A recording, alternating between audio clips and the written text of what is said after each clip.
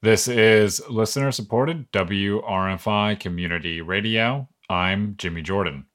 The Tompkins County Health Department is resuming daily updates of its COVID 19 data tables in response to a recent uptick in cases.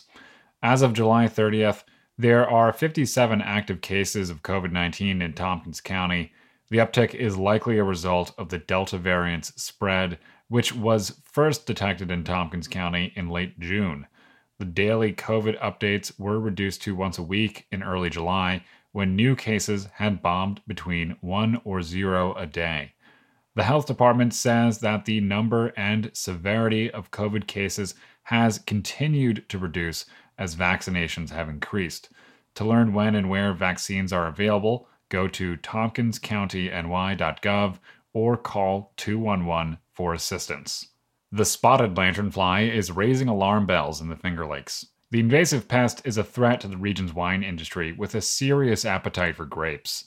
But it also poses a larger ecological impact. It feeds on over 70 known plant species. The lanternfly has been found in Ithaca, but its presence was managed. No further spread has been detected in the Finger Lakes. But in downstate New York, the lanternfly has established itself on Staten Island. It's also been reported in the counties surrounding New York City and is well established in Pennsylvania and northern Jersey. To learn more about the pest, visit fingerlakesinvasives.org. Greenwich Generation Holdings Inc. is planning to close its 40-year-old coal ash landfill and build a solar array on the site.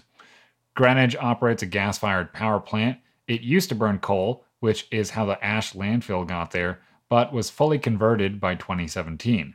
The power plant also doubles as a Bitcoin mining operation, which is an energy-intensive and carbon-heavy process. Greenwich Generation made the announcement on Thursday. They did not provide a timeline acknowledging that their plans to cap the landfill and build the array will depend on a lengthy process with the DEC and solar developers.